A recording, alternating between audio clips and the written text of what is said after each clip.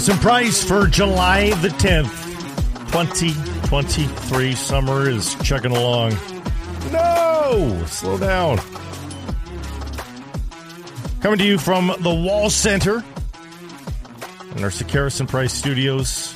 Alongside me, the one and only Jeff Paterson, in for the vacationing Matt Sakaris. And maybe we're going to be out South Vancouver way today. Maybe I'll take you out for dinner at the Apron at YVR. Uh-huh. Fabulous dining at the Westin Wall Center at YVR. If you're coming or going from the airport, stop by and see what they've got to offer. Welcome, everybody. As always, Paterson Price, a presentation of Applewood Auto Group, and we're really pumped to be in this partnership. And AJ and Brent are going to welcome us to a couple of dealerships coming up later on this week, and we're going to get to know some of the cars and be able to tell you about some of the amazing deals that you can find. The Applewood Performance Center with all their high-end vehicles as well. We can't wait to get really on the ground, boots on the ground at the Applewood Auto Group, and it's coming just on Wednesday. So don't forget, this is a group that has community in mind. So if you're looking to do business with people that are good to do business with, that's the Applewood Auto Group. Well, it was a weekend, all right. There was lots going on. Heck, the Canucks even waded in a little bit with housekeeping. I won't call it news because Nils Höglander was unlikely to be just cast aside by the Vancouver Canucks, but he gets a new contract. And so that brings us to our Bodog poll question for today. Where will Nils Höglander be on opening night? In the lineup, rostered but scratched with the Abbotsford Canucks, or another organization? Log on, cast your vote at Paterson Price on Twitter. Jeff, where's Nils Höglander? I hope that he makes this hockey club. I think I'm really curious to see what a year in the American Hockey League, or the bulk of a season in the American Hockey League, does in terms of motivating him, lighting a fire under him. I think a lot of people forget just how young this guy is. And when they made the announcement yesterday, I wrote a quick piece at the Hockey News, and just going back sort of through his time in the organization. Of course, a 2019 draft choice, and that was the same year, Pud Colson, and it was the draft here, Artur Silovs, Aidan McDonough. And this is a guy that is only 22. He won't be 23 until Christmas. And you think about his time in the organization. Broke in as a rookie in that all-Canadian division, no travel south of the border, no fans in the stands, the most unique circumstances for anybody. So he makes his NHL dream come true, but he really didn't see the NHL until his second year, which was almost like having a do-over for his rookie year when he traveled around and played every team and got a sense of hostile atmospheres and environments. Again, he's a 2019 draft choice. He's 8th among that class of 2019 in terms of NHL games played, and he spent 45 games in Abbotsford last year. Mm-hmm. He can't be an afterthought for this organization. He was a second-round pick. Obviously, they needed Pud Colson to develop as well, but you've got a guy that is 8th from his draft class in NHL games played. He's 10th in goals scored, 12th in overall points. He has been productive. He was a half a point a game guy in that rookie season, primarily on a line with Horvat and Pearson, but he broke in, and we all raved about, this engine just never quits, and he's not the biggest guy in the world, but, Rick Tocchet loves his board battles, and I know he's got size working against him, but Höglander wins his share of battles, and so that's why I want to see a motivated guy come to camp.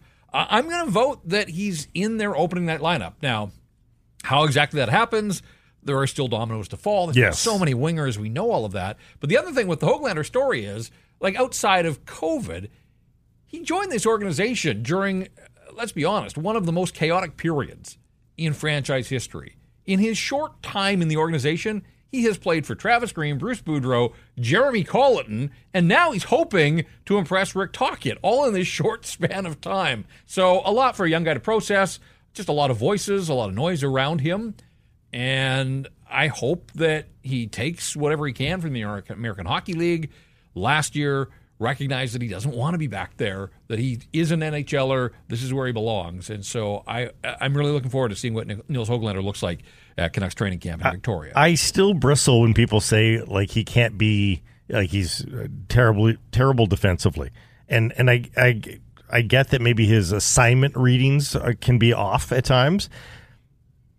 But he's still a piece of clay here, I think, at his age. That a guy that has his attributes, he should be able to be a defensive player.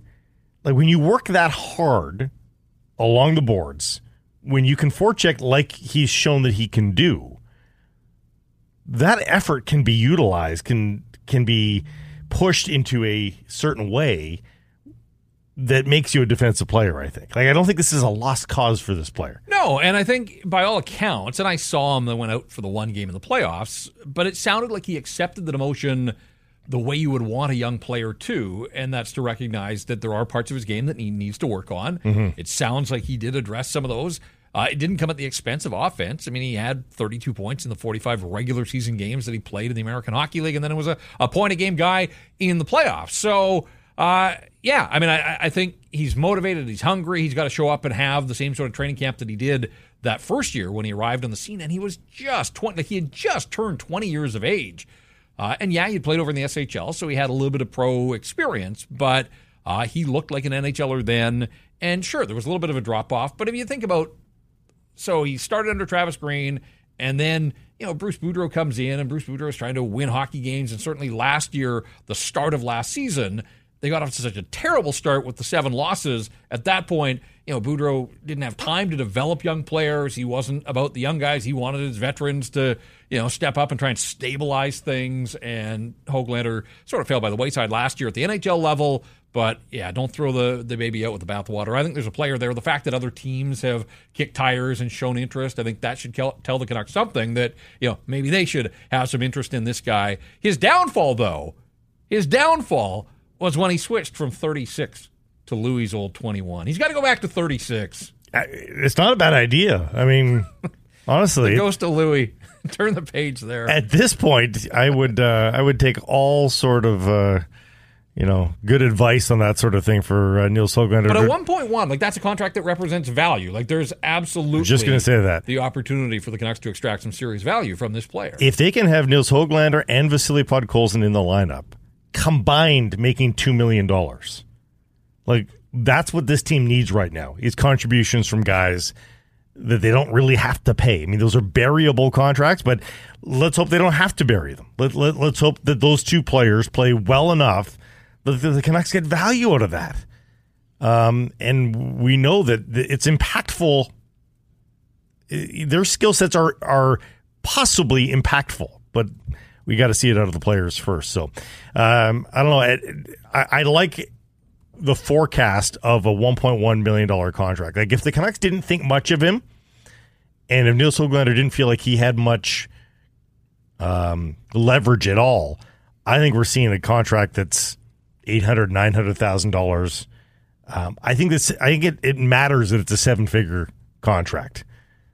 For a young player on a 7, like I think they intend on using him. I think that's the second year gives them a little bit of security that if he hits, now all of a sudden, right? You know, they've got this for 2 years. The one thing that works against him, and I do think this is important to remember with this glut of wingers, is he's still waiver exempt 2 NHL games, and then he'll require waivers. And so I hope that doesn't work against him, but I could see a scenario where the Canucks make their decisions, and rather than lose him for nothing on waivers, because I do think he would be plucked, they park him in Abbotsford to start the season, hope they get off to a better start. If it doesn't go so well at some point and he burns it up in the American Hockey League off the hop, plays his way back, at that point, then the chips are going to fall where they do. But I could see a way that they stash him in the minors, which isn't necessarily fair to him. I mean, all of it will be predicated on the kind of training camp that he has, but just keep in mind that he is still waiver exempt until he plays 2 more NHL games. Or at that price point, do you see him make the opening night roster, per our poll question, scratched, but maybe they don't put him into the lineup on opening night because there's so many dynamics and nerves and such on opening night, but you play him in game 3 or 4 of the season. You get a freebie game to see how he reacts to an NHL regular season game and then make a further educated decision. We'll find out. But Niels Höglander back with the Vancouver Canucks organization, whether it is Abbotsford or Vancouver related. Last Friday's poll question, our last one, who's the greatest coach in Canucks history? This was pretty tight. Yeah, that was pretty tight. Alain Vigneault, 54.9% on Twitter. He wins it. Pat Quinn at 40.6%. Mark Crawford got nothing at 4.5%. But Grady, we understand this is flipped on its ear when we look over at the numbers on YouTube. 48-47 for Quinn. Wow. Crawford gets 4% there. So that part's consistent, but Quinn wins by a percentage point. Yeah. Bit of an older crowd on YouTube. Yeah, we talked about this on Friday a little bit, in as much as Pat Quinn, obviously with his place in the Ring of Honor, his contributions to the organization, but I don't know. Like, I'm surprised it's as close as it is, quite frankly. I just think AV, with the wins record, I know they both got to a Stanley Cup final. I didn't think that it was going to be as close as it was, and quite frankly, I was a little surprised that Mark Crawford didn't get a little more love. I know that he wasn't going to win the poll. I don't think he is the greatest coach in Canucks history, but again, there's such reverence for that era that he coached that I thought the gap between second and third might be a little bit tighter. There were some write-ins, too, asking why we didn't put Roger Nielsen in there. Definitely would have made, pushed Quinn or Vigneault, but I think a lot of people are hung up on the emotion side of the 82 run and the whole white towel and everything and kind of the underdog story. Yeah. It's just a short tenure, for Roger Nielsen. Still below 500. Yeah, exactly. Bodog line of the day for me, the USA, fresh off of its victory over Canada at the Gold Cup, takes on Panama in one of the semifinals. In the other one, though, it's Javane Brown of the Whitecaps and Jamaica taking on Mexico, who have already dropped a match earlier in the group play. They do not look strong at all, and you're getting huge value. You don't have to drop much. Jamaica, the Reggae Boys, plus 475 to beat Mexico in your Bodog line of the day. We'll get back to the Gold Cup in just a second. One more little bit of Canuck news, and we'll get into the Ian Cole side of things. He's going to wear number 82 for the Vancouver Canucks, but had selected 28 for a brief moment in time before being educated. Carson Soucy's coming in. He'll wear number 7 for the Vancouver Canucks. Teddy Bluger is going to wear 53. Again, the Ian Cole situation we'll get to in The Price is Right here in just a moment. But because of that situation, it kind of overshadowed the fact that Teddy Bluger is going to wear Bo Horvat's 53. The jersey's still warm. Horvat just left, and the number's already being used. I mean, Bo Horvat will maybe one day have his day in the sun. Maybe. I don't even think he's not a Ring of Honor guy for me. I thought he was a great player. I thought he was a fabulous young captain for the Vancouver Canucks. But it's fair game, isn't it, to wear 53? Oh, I think for sure. Yeah. I mean, it's a little, the timing, not every guy would want 53, but Teddy Bluger wore 53 in Pittsburgh. He wore it in Vegas. Like, that's his number. Just kismet, yeah. And so, yeah, maybe a perfect world, you let it sit for a year, but you signed a guy that he asked for 53. It's available. I have no issues whatsoever with Teddy Bluger. I remember Ryan Kessler, when he came back after all the years, he wore 17, and Radim Verbata was wearing it, and I said to him, like, during the game, like, did you ever look over and think, like, hey, that's my number? Yeah. And he said, like, yeah, actually, like, there was a moment there that it looked pretty funny to see somebody else wearing number 7. But he wasn't, he didn't object. He understood. Time moves on. Players move on.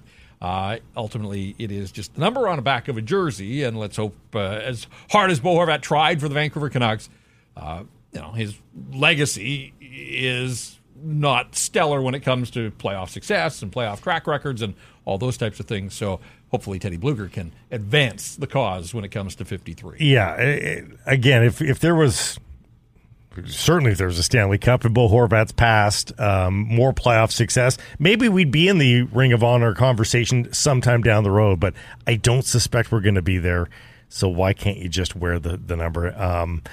Soucy wearing 7, Bluger wearing 53 going forward. Elsewhere, around these parts. Busy day, busy weekend at BC Place Stadium. BC Lions 35-19 winners over the Montreal Alouettes.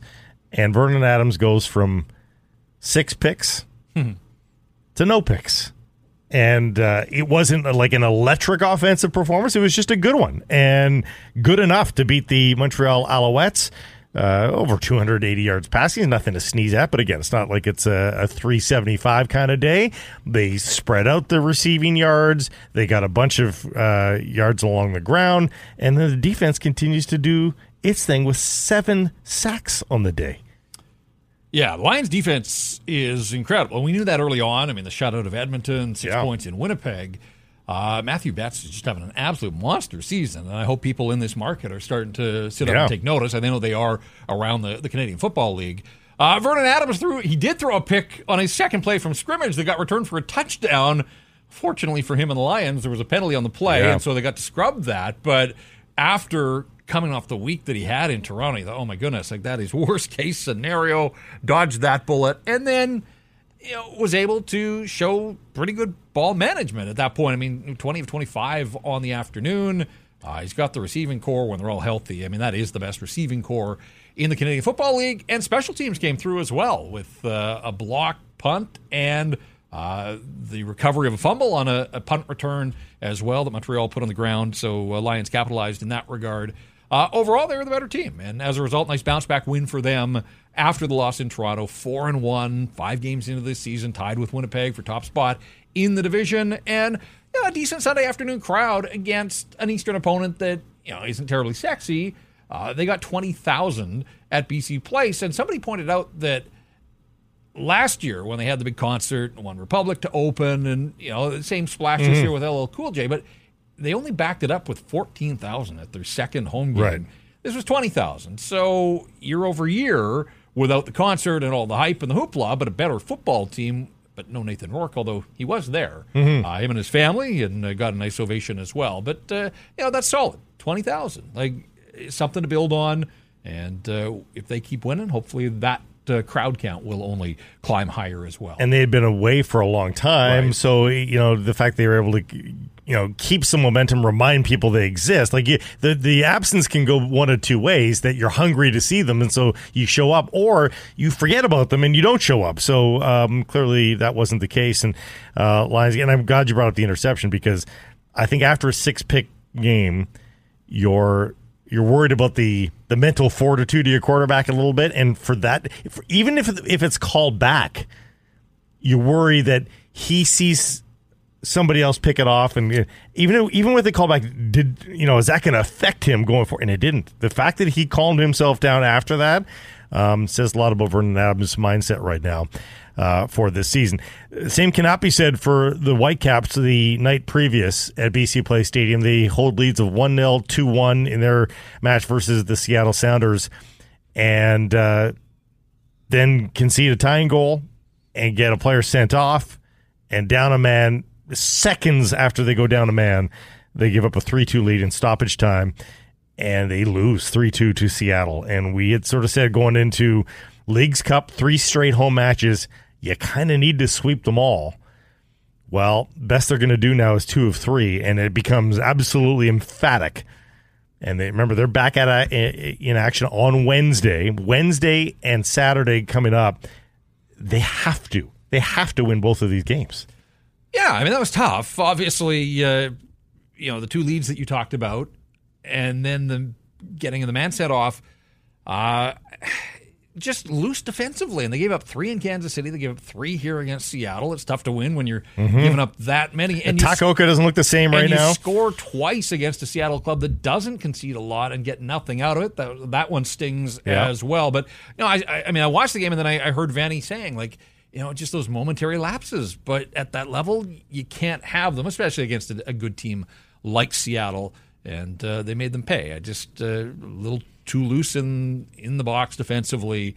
And I don't know, like, it kind of was a shock to the system to see them go down a man and then that quickly give up what turns out to be the game winner. Like, they should have been able to stack the box defensively. It shouldn't have cost them a goal the way it did, but it definitely looked like cause and effect. Yes. They are starting to get players back at the very least. Ali Ahmed, I mean, he might be on the bench, might be able to give him 20 minutes or something on Wednesday, coming back from the Canadian loss.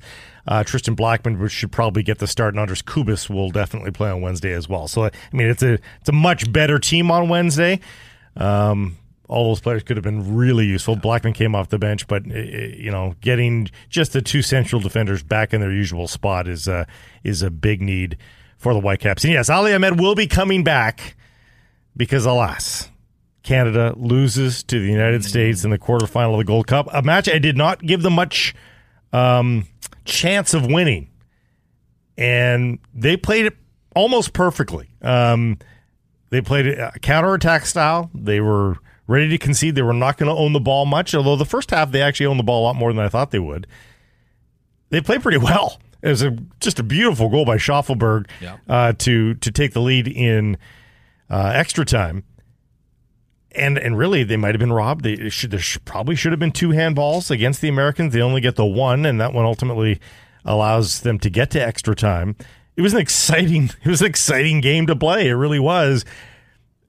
But you can't miss 2. You can't flat out be robbed of 2 kicks and PKs and expect to compete. So it's too bad. And even the tying goal for the Americans, it's a save made by Dane St. Clair. He makes the save, and it ricochets off a defender and in. I mean, it's too bad. There's a million different ways they could have won that game. Yeah, and I'm like you. I mean, based on the form and the preliminary round, didn't give them much chance. So to get a game like that, to penalty kicks, fine lines, the underside of the bar on the penalty kick too. Yes, yeah. But it stayed out, unfortunately. So, entertaining game at the very least. Unfortunately, would like to have seen a little bit more from them earlier in the tournament, but we'll see where things go from here for Canada. But it does raise another question here. Is 2026 is going to be here in a moment. Are you ready for 3 more years of John Herdman? Right, and I see a lot of that question being asked. Has he taken them as far as he can? Yes. And, coming off Qatar and the fact that they, got to the World Cup and showed some moments in that World Cup, like that felt like it should be the baseline, and then this feels like a little bit of a step back here, so... Mm-hmm. Yeah, putting Moise Bombito back in the starting lineup after he was yanked after a half an hour. I mean, it was a little bit odd. Whitecaps could have got 2 players back if Jamaica had lost, and then they were guaranteed to get somebody back because it was either Gressel or Ahmed in that game. They only get 1 back. It's Ali Ahmed on the way back for the Whitecaps. Gressel and Javane Brown will continue to play on in those Gold Cup semifinals still to come. So we'll see what happens. The Vancouver Canadians, by the way, they're back this Friday. They were in the middle of the All-Star break, the all of baseball All-Star break, if you will. Back on the 14th at Nat Bailey Stadium. Looks like a fabulous weekend ahead. So get your tickets at CanadiansBaseball.com. Here's the rest of today's menu brought to you by BC's Best Breakfast. And we know breakfast matters. I was behind today. I had a crappy breakfast, and it put me in a bad mood. Don't be a Blake. Go to the Dutch. You're still grumpy. I know I am. That's true. Start your day right. Sweet or savory panic cooking. A menu that suits special diets too. Check it out at thedutch.com. Price is Right coming up in a moment with more on the Ian Cole number fiasco. Hashtags after that, the best and worst of Twitter, which includes the demise of the newspaper box score. And I don't know if you are like me. Like, the newspaper box score is literally how I became a sports fan. Like, we didn't have, and here's the wavy lines on the screen here as we take you through memory lane here. We didn't have 24/7 sports available on television when we were kids. We did have the newspapers, though. And we had afternoon newspapers in Winnipeg, so I would sit on the steps, come home from school, sit on the steps, wait for the newspaper delivery, and I would pore over box scores and just kind of recreate the games in my head. I've tried to explain this to youngsters like Grady. I don't know if I've had this conversation with Grady, but Grady, and Blake and I are of the same vintage here. Like, you used to get all the NHL stats on Tuesdays, like the entire league, player by player, and you would have to, like, if you were in a hockey pool, had to do math with a calculator to add up your hockey pool. Mm-hmm. That's how old we are. times have changed for the better in that regard. Yes. You just sign up for one of the many web services that'll do the hockey pool for you. But there was a time where like math very much was involved if you were like the organizer of a hockey pool. Hard to believe. Former Canucks executive Chris Gear is going to join us as well. He'll stop by with his thoughts on the Canucks offseason to date, including this newest contract here for Nils Höglander. Of course, he was part of the management group that saw him jump into the National Hockey League with that shortened season in the heralded North Division. And we'll see if Nils Höglander can get back to North Division levels here with the Vancouver Canucks. And then our errors and omissions to finish things off. No matter what you're buying, folks, when you're out in the world looking for this, that, and the other, I think you want to support businesses that you feel good about supporting. You can feel good about supporting the Applewood Auto Group. They've made the car business and communities around them a whole lot better with their work in the community. Go and find out why it is indeed all good at Applewood. Visit them online anytime at applewood.ca. Time for the Golf Report, brought to you by the legendary Arnold Palmer designed Whistler Golf Club. Do you have a group of 12 or more? It doesn't take long to get a group of 12 together that can play golf. You, the group organizer, will then play for free. How about that? It's worth the effort. All you have to do, tell them about your group. They'll take care of the rest. They'll do all the planning. Do so, whistlergolf.com/groups. And we were almost set to talk about Sepp Straka in this space today, because for a long time yesterday, he was tracking towards a 59. And even late on the back nine, he was tracking towards a 60 at the very least.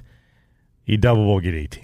Put one in the drink on 18, but you can do that when you've built yourself a nice little cushion. He ends up winning the John Deere, so it's all about holding the trophy at the end of 4 rounds, and he is your champ. But yeah, I mean, 60 would have been incredible. 59, obviously, but end of the day, it's about just getting across the finish line. 62 is pretty good, too.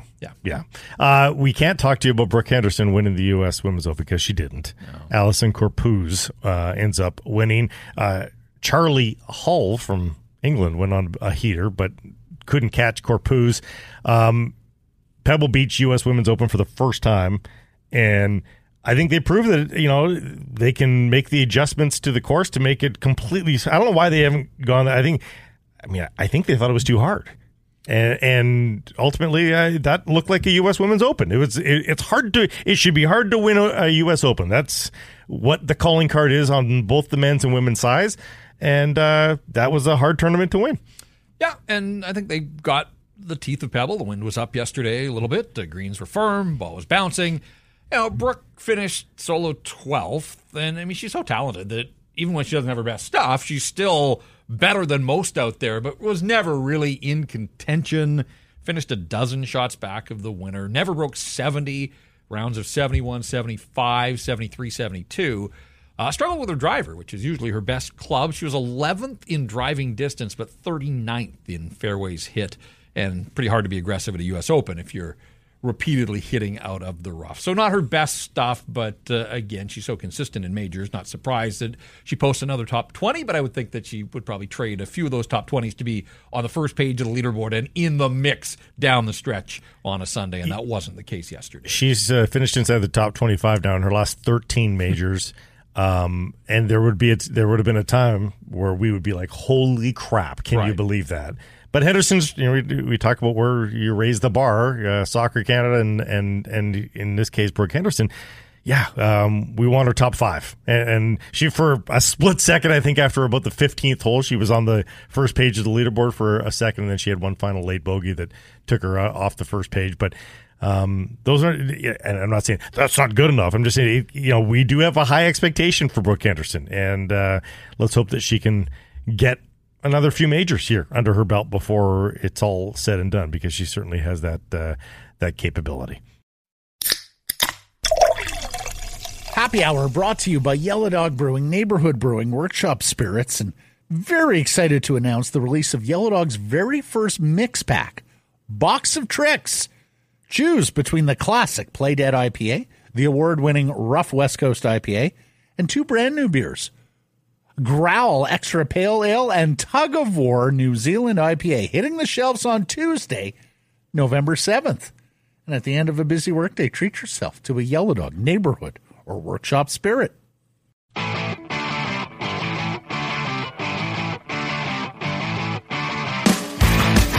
Time now for The Price is Right, brought to you by Northlands Golf Course. And first, just let me say that this weekend and the number choice of Ian Cole is a fine example of what is wrong with sharing opinions on Twitter. There should be an option to declare on a scale of, 1 to 10, your emotional level when speaking on a subject, because as many lamented, Ian Cole originally being assigned the number 28 by the Vancouver Canucks was not the end of the world. But at the same time, pointing out that it was a curious decision by the team and wondering why it happened is also fair game. Not every opinion, and particularly sports opinions, are into the category of breathless rage. Here's the thing. The late Luc Bourdon was the last Canuck player to wear the number 28. And that is not a coincidence. The team has never released any formal rules around the number, but it's clear there was at least an informal understanding to honor the Bourdon name by not handing that number out. That doesn't have to be a forever thing. There could be other ways to honor Bourdon, which would allow the number to be comfortably put back into circulation. It just requires proper communication, which is often the weakest department over at Rogers Arena. The release that eventually went out was a good way to solve the initial problem. Ian Cole simply chose the number he wanted, and only when he learned about Bourdon did he invert the numbers and change. Great. Problem solved. The question remains, why didn't anyone tell him on the front end when so many before him coming into the organization had been told? You'll remember the Canucks had a similar issue when the incoming Mark Messier was given his customary 11 after about 25 years out of circulation following the death of Wayne Mackey. Turns out there was more disappointment around Messier that would eventually overshadow this particular angle. It won't ruin the season. It won't cause the Canucks to miss the playoffs. So if those are your only prisms to view stories, you've likely moved on. For others, though, like the Bourdon family and those that want an organization that is at the top of its game in every department, it's a little disappointing. But yes, we will ultimately move on, and Cole will do so wearing number 82. That's The Price is Right. Any feedback, send it to the Great Clips inbox, 778-402-9680. Great Clips is the official hair salon of the NHL. GreatClips.com to find the salon nearest you. And The Price is Right, brought to you by Northlands Golf Course. Tee times booked 90 days in advance, a loyalty program as well. Do you want free golf? Everybody wants free golf. Get into the loyalty program, you'll get free golf. Details at golfnorthlands.com. I want free golf. I saw some on Twitter calling it a disaster. I'm not going that far. It was clunky, certainly. So awkward. And look, I'm not saying it was nothing. It was something. But I think Ian Cole deserves a whole lot of credit here for making the best of a tough situation that he found himself in through absolutely no fault of his own. Totally. This guy's worn 28 wherever he has gone. Like, look at his history in the NHL. He wore 28 last year in Tampa. That's his number. And so he asked, he was given it. And then there was this backlash. Groundswell, yeah. And so, he was swift, he was decisive, he was respectful, and he'll be just fine wearing number 82. But the Vancouver Canucks as an organization have to figure out what they are when it comes to these numbers. 11, 28, Rick Rippon's old 37. Like, are they just out of circulation? They're not retired. And I don't think they ought to retire Luc Bourdon's number or Rick Rippon's number. No. But create a policy so that everybody, from top to bottom, the equipment guys, the social staff that was building out a graphic that they released with the players in their new numbers, the PR staff, everybody. It's summertime. Like, not everybody's around the office. Like, I saw people taking runs at Patrick Elvine and Jim Rutherford. They don't deal in uniform numbers. No, they don't. They've got a lot on their plate. Uniform numbers are not one But the people that do deal with the uniform numbers, curiously, are long-tenured people. That's a little bit of a surprise in all of this. Yeah. But just organizationally, they got to figure out, because if Ian Cole hadn't asked for 28, Blake, Carson Soucy would have. He wore 28 last year in Seattle. But I think Cole had the inside track because of the veteran status. Right. And somebody else, when Ian Cole's no longer here, somebody else is going to ask for 28. That's just the way the world works. And so organizationally, I do think that they've got to button down and figure out, how do they want to act moving forward so that this doesn't happen again? Because Ian Cole was put in a tough spot. didn't deserve to be in that tough spot. He just asked for a number that he wanted and was given it and then had to backtrack. So I do think that there's still a little work on this file left for the Vancouver Canucks as an organization. I haven't walked every square inch of the mezzanine recently, but maybe you do you can call it something better than the rest in peace section, but you know what I mean. Find a way to honor them there, and then just have all the numbers, up for grabs. It's not the we have the Ring of Honor. Maybe it's the Wall of Honor, and it's for dearly departed members of the Vancouver Canucks. So maybe that's an option, and then you have all the numbers back into circulation. But just dot an I, cross the T, and all these sorts of things can be avoided.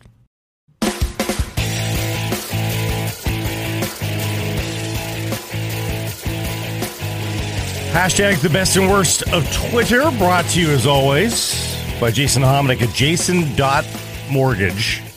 Housing market will always be crazy. I'm just saying, on the scale, it doesn't feel like the prices are escalating weekly as they have in previous years.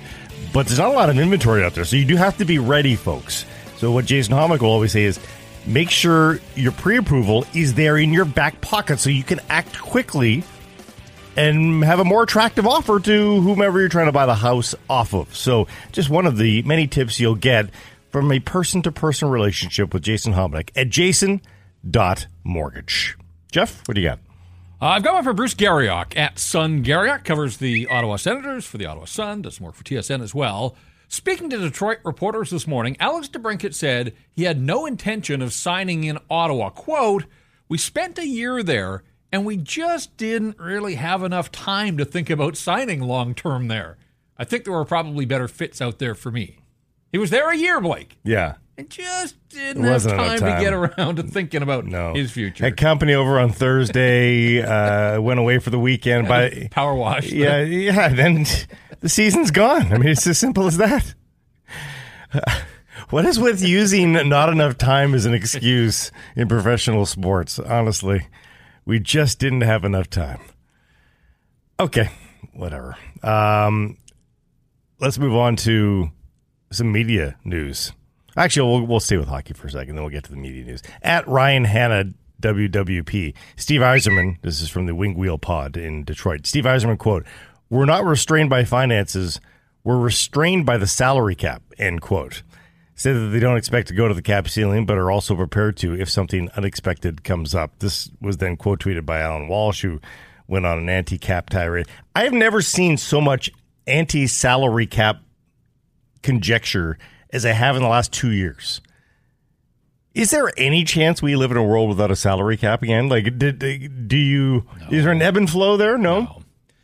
No, I mean, it's projected to go up substantially, and I think that would be the league saying, here's the olive branch, for the guys that, and we saw it, a lot of guys taking one-year deals this year with an eye towards cashing in next year and beyond. But I don't think that, when we think of what we've gone through in the last 15 or 20 years, lost season in there, I don't see the league giving back to the point that there would not be a salary. And you don't, can you ever envision a luxury tax? I'd like to think that the league could be flexible if the finances warranted it, but I still think we're always going to exist in some sort of cap. Might need a new commissioner for all that to go down, right? Because he has died on this hill. Yep. And he might need to go before any of those sorts of concessions happen. What else you got? I've got one from at 3 Down Nation. This is, of course, a website that covers the CFL. I don't know if you caught this yesterday with the Lions game. Superfan Bobby DeBow attends a game in all 9 CFL stadiums over 15 days to set a Guinness World Record. This is a 37-year-old guy from Delta who saw a game in every CFL stadium over the last 15 days. Yesterday, in his backyard, completed the loop. I'm a little surprised that others haven't. Like, it seems like, you see the super fans that show up at Grey Cup every year. Like, there are some hardcore, die-in-the-wool CFL fans. I'm just surprised that somebody hasn't been able to do this in 15 days. I also love the fact that he's applying to the Guinness Book of World Records. Yeah, and they're like, okay, let's consult the CFL. Do we have a CFL division? I'm not sure. I'm surprised he didn't also try to weave in a 10th city. Is there a touchdown in Atlantic this season? Yeah, there is. If he'd done it later on in the season, he would have been able to squeeze in a Halifax game and made it 10 matches in 10 different cities. Just an idea for next year. What's his name? Bobby DeBow. Bobby, there you go. At NY Times, New York Times. Breaking news, the New York Times will disband its sports department and rely on its website, The Athletic, for coverage of teams and games, both online and in print. Newsroom leaders said there were no planned layoffs. A little suspicious. In a similar move, at Sporting Trib, this just in, the LA Times sports section will no longer have box scores, standings, game stories, TV listings, or a daily sports calendar. The change was made to accommodate new 3 p.m. deadlines following the sale of their printing press. Will you miss it? And it's a changing media landscape. We know it all too well. It's just weird for the two biggest papers maybe in the entire United States of America to abandon daily sports coverage. Yeah, I can almost see the getting away from box scores and standings and TV listings. So omnipresent, yeah. Right. Now, there would be probably some seniors out there that haven't adjusted and rely on that kind of thing, but do you cater to that slim section of the audience? The New York Times one, I guess I'm not surprised, given that they spent, $550 million to acquire The Athletic. We've also seen in recent weeks or months, The Athletic sort of refocusing on more of the 30,000-foot level and going away a little bit more from local. And in fact, we're even seeing that here in Vancouver. Like, they've got Drance and Harm on the beat still, but Harmon's kind of been reassigned to do a lot more league-level Totally, things. Yeah. And, he's terrific at what he does, and he'll bring his style to, can probably introduce it to a broader audience that way. New York Times, even though it's got New York in the name, again, this was sort of capital J journalism, looking at issues in sports. This wasn't covering the Yankees and the Mets necessarily. Yeah. And unfortunately, it just kind of feels like we're at a point in time where there isn't the importance placed on, the big picture of journalism. It's more about clickbait and, 500-word stories here and there. And then purely from the team, team media. Yes. Yeah. I got a quick one from Wimbledon, the official site of the championship. A quarterfinalist in his Wimbledon debut, Roman Safin, defeats number 26, Denis Shapovalov. This was from yesterday on Sunday. Shapo won the first set 6-3, and then his knee was bugging him. I saw he had taken a little medication out there on court during a changeover. Anyways, won the first set and then dropped the next three. So Shapo's Wimbledon lasted a week.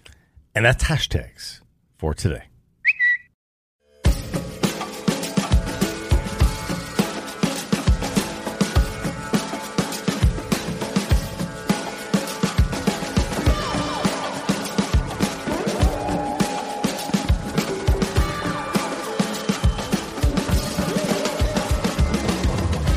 Harrison Price from the Wall Center downtown, and as always, a presentation of the Applewood Auto Group, and we are so excited to get our tour of a couple of Apple dealerships coming up later. Applewood dealerships coming up later this week, and maybe get to do a little bit of test driving as well. I'm going to take the plug-in hybrid Mitsubishi Outlander for a little spin as well. Hey, folks, if you don't know the Applewood Auto Group, go discover them. So great for the community, so great for your dealings in finding a new car. So check them out, Applewood Auto Group. Our next guest, of course, a former Canucks executive, and now has joined us on the dark side periodically. The one and only Chris Gear joins us once again. How are you, Chris? Well, gentlemen, I'm rested from a trip to Osoyoos, so happy to restart my week with you guys. The off season continues, albeit slowly, very slowly for the Canucks side of things in the last handful of days. But one item got off the National Hockey League to-do list with Alex DeBrincat's trade and signing. Do you believe that one sort of thing happening triggers a bunch of other things? Because there's still a bunch of other trades and possible acquisitions out there. And we kept on being told that, one thing will trigger the rest. Do you believe that actually happens in off seasons? Yeah, sometimes it really does. Sometimes it's like a domino effect where one player who a number of teams might have been contesting or going after, once that player selects a team, then suddenly those teams that were looking for a player are now on to plan B or plan C, and so it does start the ball rolling. I think in DeBrincat's case, I think he made it pretty clear that there were only a couple of teams that he was willing to go to, so probably not a lot of teams were still in on him. But yeah, that's a lot of money and a big name player off the board. So that probably does start to shake things up a little bit and bring things into perspective for some other teams. Canucks got a little bit of work done over the weekend with the signing of Nils Höglander. Obviously, that was a player that you were a part of when they drafted him. Chris, what do you make of his progression to this point? And if you don't want to speak to him necessarily specifically, but a young player that starts in the NHL and then gets sent down to the minors. I think some people in this market forget he's only 22 years of age. Like, if it had been in reverse, if he had started in the minors and now played 2 full seasons in the National Hockey League, we would just say, oh, that's the natural progression. But what do you think a year down in Abbotsford can do for a young player? And are you intrigued to see what it will do in terms of lighting a fire under him? Yeah, I've always really liked Höglander. I didn't. When they sent him down to the AHL, I wasn't sure that was the right move because I thought he was still an NHL caliber player that just needed the right opportunity to make his mark. But, he went there with the right attitude. And that's when that happens and a guy goes down and you see him work and you see him progress and gain confidence, ultimately maybe that was the right move. And I think he's going to come back and make a really big contribution. So I'm excited to see what that does for him. He's a really nice kid.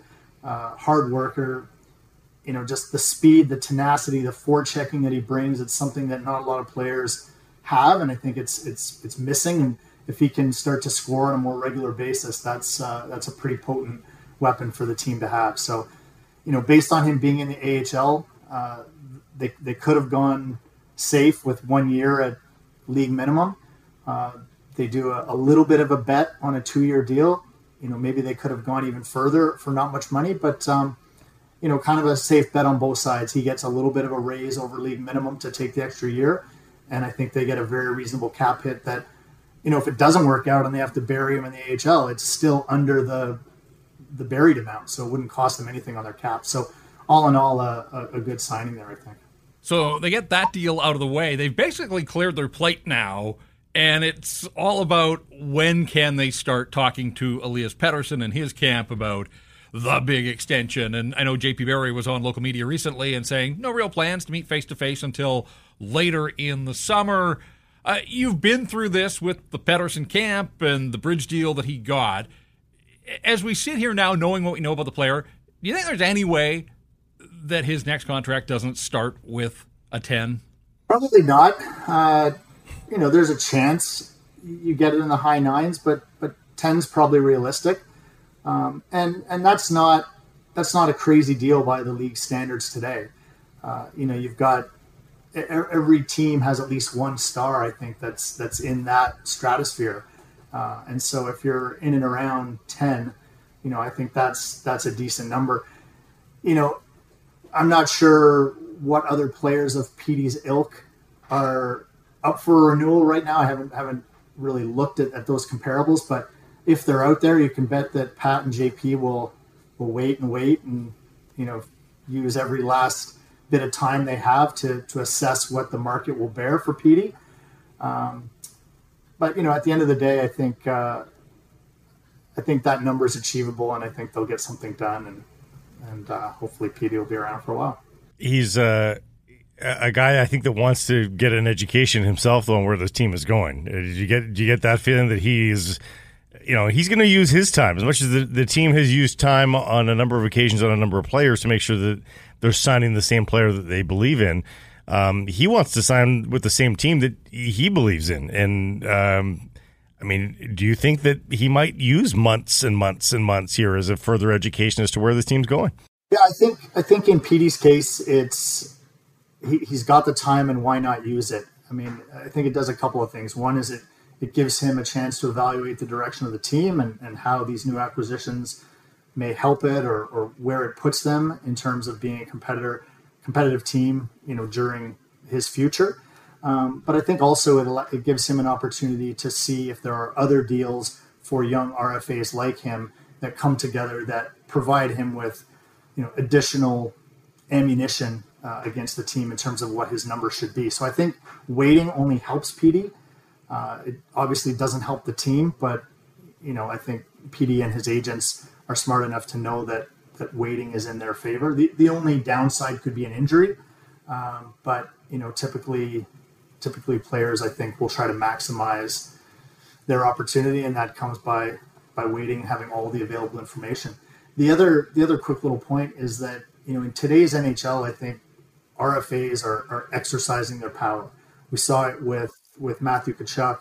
We've seen it with the Brinkat. We've seen it with a few other players where you'd like to think that PD is happy here, but if there are some things that aren't to his liking, or he just wants to test what's out there, he could be a little intransigent and say, no, I'm not going to sign for this money, and put the team in a bit of a bind. And it's not something you like to see league wide, that RFAs are using their muscle, but it's a reality that now has to be dealt with. The qualifying offer possibility is kind of being used as a hammer now, right? It's even though you've theoretically got a year of service left to give to that team, a lot of teams don't want to have to use that. So we'll see how that goes. Back to Höglander for just a second before we leave him.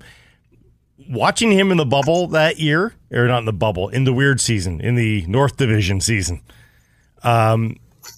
did management believe that was him, or was there sort of a feeling that this was a weird enough circumstance that performance had to be taken with a grain of salt? That's a tough question. I mean, obviously you're playing a limited number of teams. You're not getting that exposure to him playing against a full cross section of the league. Yeah. But you like the habits, you like the traits that he was showing. Still NHL teams. Not like they weren't NHL teams. Yeah. So I think we believed that this was a player that had a bright future, and I still think that. A little bit of a setback last year, but I think he's got the characteristics of a player that you need in today's NHL with speed, with, again, tenacity. I think he'll be good in a playoff environment, right? He doesn't shy away from contact and physicality.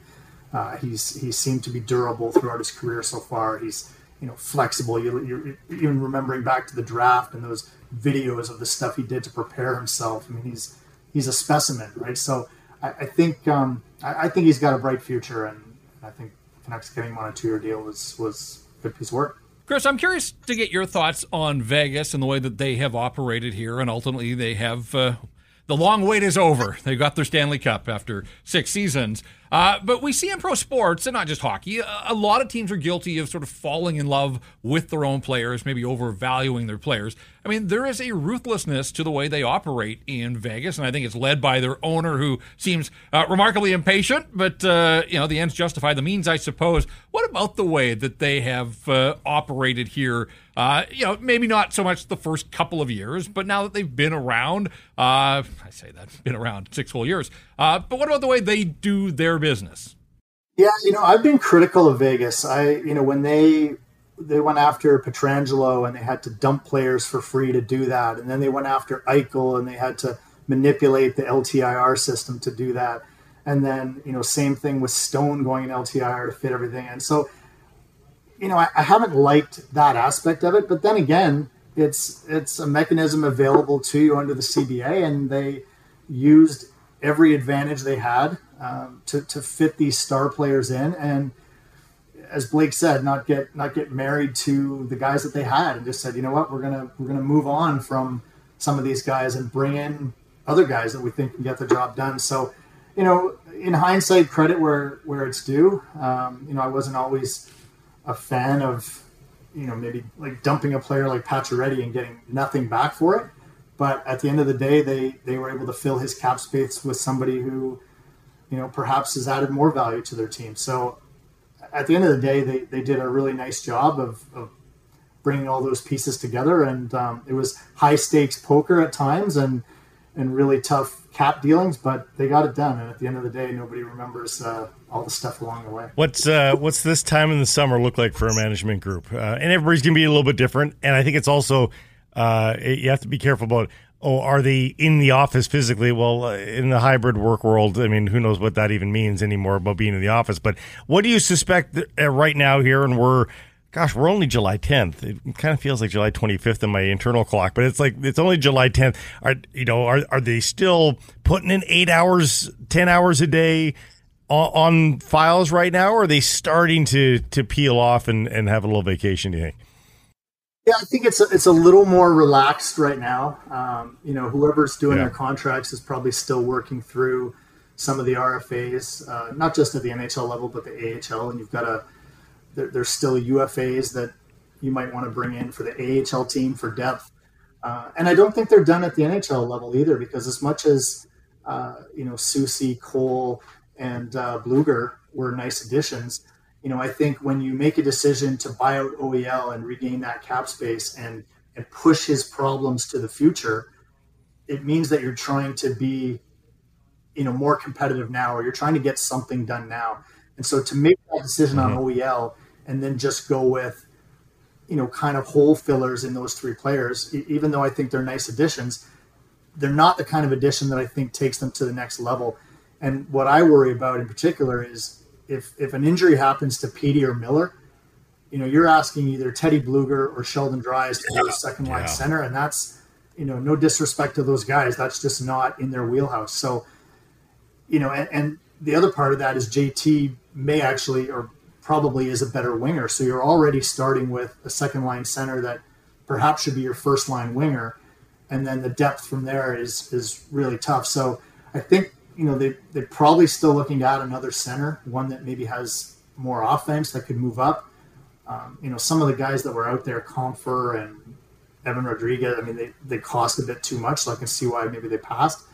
I wonder whether they'd go with a guy like Taves. I don't know how much gas he has left in the tank, but, he obviously could play a second line role in emergency basis if he had to. And at this point, I think he would come cheap, and maybe he wants to play in Canada for his final year or two. So, but this time of year, I think the management is having a bit more downtime. They're still making calls. They're still kicking tires on some of the guys that are left. And I think the contracts person is still working pretty hard on getting those minor deals done and some of those RFAs that we don't talk about a lot. Although the Canucks did take care of a lot of those earlier, right, with Juleson and Brisebois and Willan and some of those guys. But I think August is when everything really grinds down to a halt. It's really the only month on the calendar that people take vacation and get some time off and recharge. And then September, you're right back with young stars and then camp and everything else. So probably a couple more weeks of hard work to try and pin down the last spots on the roster, and then beach time for these guys. Is there a cap shedding trade though that they need to make it all work? Well, I think it would be useful. I mean, there's obviously been the smoke around Tyler Myers and perhaps with the Sharks and LeBanc or something. So there could already be something cooked there that the teams agree that they're going to revisit later in the year. Unless there's something they can add for fairly cheap, which I think there's still options to do that in the $1 million range. But beyond that, there's either a hockey trade where it's money in, money out, or it's a cap shedding deal that allows them to maybe sign that more prominent center or more prominent player. I don't think they're going after the Tarasenkos of the world, but there's probably somebody still that brings more offense that they can bring in. So interesting couple of weeks left here, I think. Well, it's our first visit with you. You mentioned the OEL buyout. I'm just curious, with your institutional knowledge, were you surprised that they went down that road and wrote that check after just 2 years of service from OEL? Not necessarily. It's definitely a big decision just because of the cap consequences that will flow for the next 8 years. And in some of those years, it's pretty significant. And even though you bank on the cap increasing, it results in, a forced savings in some ways, but an inability to sign players in those years. So it really told me that they value the current cap space and what they're able to do with that now, and they're willing to push that problem down the road a little bit and hope that the increase to the cap will sort of even out that problem. Myself, I mean, I heard a lot about OEL having an injury last year that he played through. I think the temptation would have been to try to see if he could come back and maybe if you can squeeze some minutes out of him fully healthy, maybe put him in a bit of a diminished role on a 5-6. I know that's a lot of money to pay for a 5-6, but I don't know that there's a perfect answer to that one. There obviously there's advantages to doing what they did and doing the buyout now, and ensuring that if his play does degrade further, they've just rid themselves of the problem now. But there's obviously drawbacks too, where they're going to pay for this for quite a while. So we'll see how it works out. I'm not prepared to herald it as a great buyout or chastise it as a terrible one. I think it's just one of those things where you make the best decision you can and you hope that it pays off. Before we let you go, can we blame you for the September 15th Tyler Myers bonus payout? Can we put that at your feet? Were you the one that were thinking, hey, let's put it in September, not in July? Was that you? That's pretty funny. Those types of decisions on payments and cash flows, they go above your pay grade. Okay, let's leave it at that. We want to blame somebody, Chris. So I thought we should ask you at the very least. You know what? Regardless, I think if there's Tyler Myers will get moved at some point. So right. I don't think the angst over that date needs to be as severe as maybe it is. As I said, I think it's possible that San Jose and the Canucks have already, pre-agreed, subject to nothing else. I wondered happening. that too. Yeah, they're gonna revisit it, and maybe they already have kind of a deal in principle. You can't confirm it now, but I think there could be something in the works, and I think there's other teams that at 1 million cash, or if there's retention and it's less than $1 million cash, and take the cap hit down from 6. There's teams that are going to be interested in Myers. He's obviously very languished in this market, but I think there's still something there with him. He's a good skater, big body. There's still teams that are going to be interested. Oh, I mean, if the Canucks could lay down a coupon and have him at $2.5 or $3 million, they'd keep him. They wouldn't do anything with him. But it's just for that cap hit, you just want more, right? That's all. Thanks for doing this, Chris. Appreciate it. The NHL might shut down in August. You can shut it down right now if you want. I know you just got back from a Soyuz, but hopefully you've got more time off ahead. Enjoy your summer, and we'll touch base again soon. Thanks, Chris. Stay off to Seattle for the home run derby and the All-Star game. So perfect. Still gets better.